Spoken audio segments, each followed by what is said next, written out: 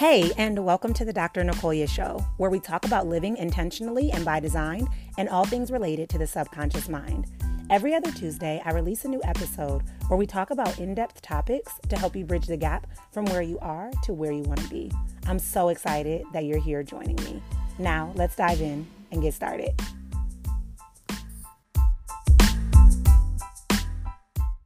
As a coach who works with coaches as well as authors, I totally understand running into content creation block. Whether it's you creating a post online, creating a course, creating or writing a book, the idea of constantly having to produce content without burning out, without exhausting yourself, without overthinking, without wondering if what you're creating as well is something that we all run into. And so today, what I want to do is I want to share 5 simple strategies that are going to support you at moving past creator's block so that you can create content that converts and engages your audience in new and expansive ways. So the first strategy that will support you at moving past writer's or creator's block is to be able to create consistently. One of the biggest mistakes that I find that my clients make is that they'll create, one day and then they won't create for several months, or they'll create, in a spurt and they'll create for a week and then they'll fall off. I personally ran into that just about 6 months ago when I was creating every single Sunday. And then I took 6 weeks off after surgery. And don't get me wrong, the break was much needed, but it was definitely hard to build that momentum back up. So what I always suggest to my clients, and I'm going to suggest to you, is to make it a routine, to make it a habit. Our brain has what we call neural pathways, and the more we travel these different pathways, the easier they are to be accessed. And so when we create a routine, when we create that consistency, it's easy for our body to fall in line with it. So one of the things that I do that support me at being consistent with creating is I have found a place that allows me to be really focused and clear-minded to be able to create. And I have found a day of the week where I create consistently. And this allows me to get into that routine and the habit of making consistency easy. So the second strategy is to talk to your audience.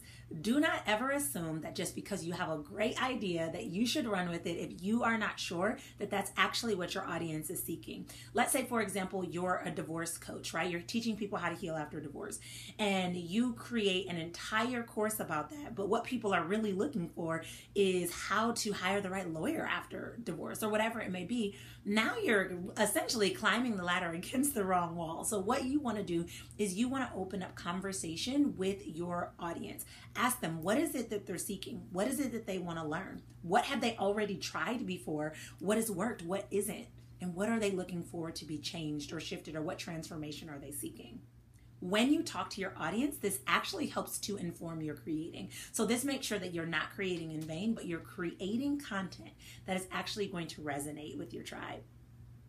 The third strategy is to be open to inspiration. The truth is, inspiration can come from anywhere. But a big mistake that we make is we spend so much time looking for inspiration that we actually overlook it, if that makes sense. And so one of the things that I have learned that has really helped me get my wheels spinning is when I move my body, I get inspired. It seems like all of these intuitive nudges and all of these intuitive ideas hit. I have a client, on the other hand, who gets crazy ideas in the shower. When I say that inspiration can come from anywhere, I truly mean that. So let me ask you, are you open to receiving that inspiration? And if you're not, how can you make room to be open to it so that you can hear when things are dropped into your spirit, when things come about, when these coincidences happen, to really give you that inspiration that you need to start creating? The next strategy that will help you overcome creator's block is going to go against the grain, but it's to take a break. So another mistake that I find in this space is that we feel like we have to work, hard work, hustle, and that's the only way that we can succeed. And while I will tell you that hustle and hard work will get you some of the way, it'll definitely burn you out, it'll make you bitter, and it'll make it hard to maintain that momentum. And so one of the things that I have now given myself permission to do that has been a total game changer for me is to take a break. I never force myself to create content, and if I'm feeling a major block, I don't force myself to create content just to check a proverbial box. I create content in a way that feels aligned because I believe the energy I carry when I create it is also the energy that my audience is going to receive when they also are looking at my content. Now, I'd like to touch on this concept of taking a break. That doesn't mean that you don't work for an entire year and you're like, okay, there's my break, right? It really is all about that balance. And so your break could be something as simple as using the Pomodoro technique. If you're not familiar with that, it's an amazing concept. It's also known as the tomato technique, but it's an amazing concept that you work for about 25 minutes, you take a 5-minute break. You work for 25 minutes and you take a 5-minute break. And the point is that our brain cannot focus for an extended period of time. And so when you're giving yourself those breaks, you're actually coming back more refreshed, more renewed, restored, and ready to take action and ready to create. That's just one strategy. For me personally, my down days are Sundays, and I do nothing on Sunday. So I don't get on social media. I do not create. I do not cook. I do not clean. I don't do anything. But what it allows my brain to do is just rest. And I just do totally mindless activities. It might be a Netflix show. It might be going on a walk. It may be staring at the wall. But what I've realized is this downtime actually creates more productivity and more inspiration throughout the week, and it gives me a lot more momentum. So what you want to do is you want to consider how you can build breaks into your schedule, into your routine to create that balance so that when you have that break, again, you're ready to take action with a renewed sense of excitement and you're ready to share your genius with the world. Finally, the fifth and last strategy that I have for you that will help you circumvent creator's block is to stop buying into the idea or the belief that things have to be perfect. If you allow yourself to believe that things have to be perfect before you put yourself out there, that is a surefire strategy to throw in that proverbial towel before you ever even begin and to self-sabotage. Here's the thing. If you're waiting for all your T's to be crossed, all your I's to be dotted, you could be waiting for the rest of your life, right? And there's someone somewhere waiting on you to do what you're called to do. So when you play small, when you allow limiting beliefs to take over your life, you're not only selling yourself short, but you're selling the entire world short. On top of that, there's no guarantee that if you continue to wait for it to be perfect, that things will ever get there. And so you're also missing this opportunity to do what you know that you're called to do. So when you find yourself buying into the belief that things have to be perfect, give yourself permission to put it out there. Whether it's a post, whether it's the start of a course or whatever it may be, put it out there because you never know who you can bless just by sharing something that you thought was mediocre that they may think is totally life-changing. And one little caveat that I'd love to add to this, limiting beliefs are going to surface. They come all the time, especially when you're moving yourself out of your comfort zone. That part of you that kept you safe and that kept you playing small will start to rear its ugly head and remind you all the reasons why you should stay exactly where you were. But let's be real. The limiting beliefs that you had never got you to where you wanted to be. So they're not serving you and they're not serving your future you.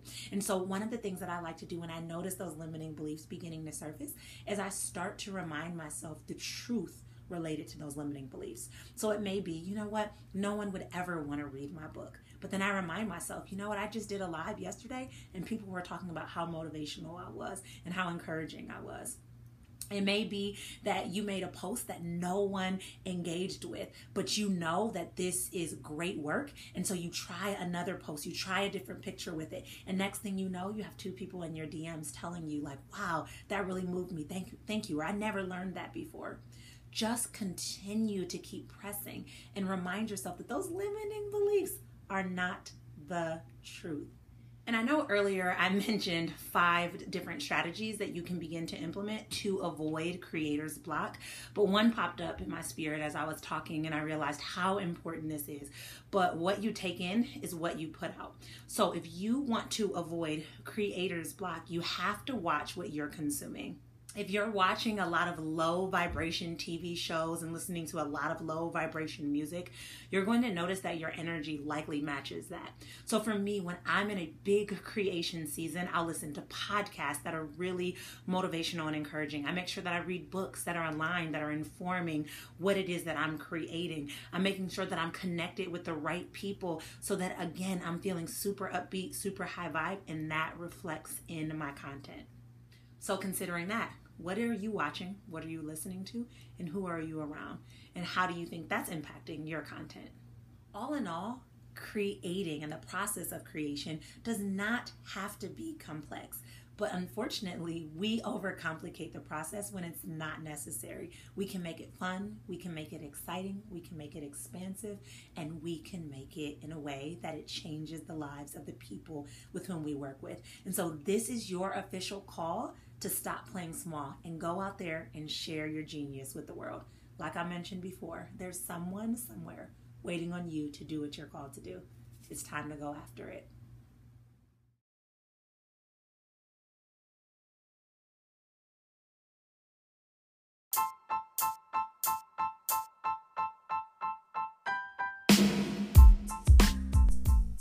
Thank you for tuning in to the Dr. Nicolia Show today. If you enjoyed this episode or learned something new, I want to hear all about it. Your words and your feedback add so much value to this show. So here are 3 additional ways you can continue to support.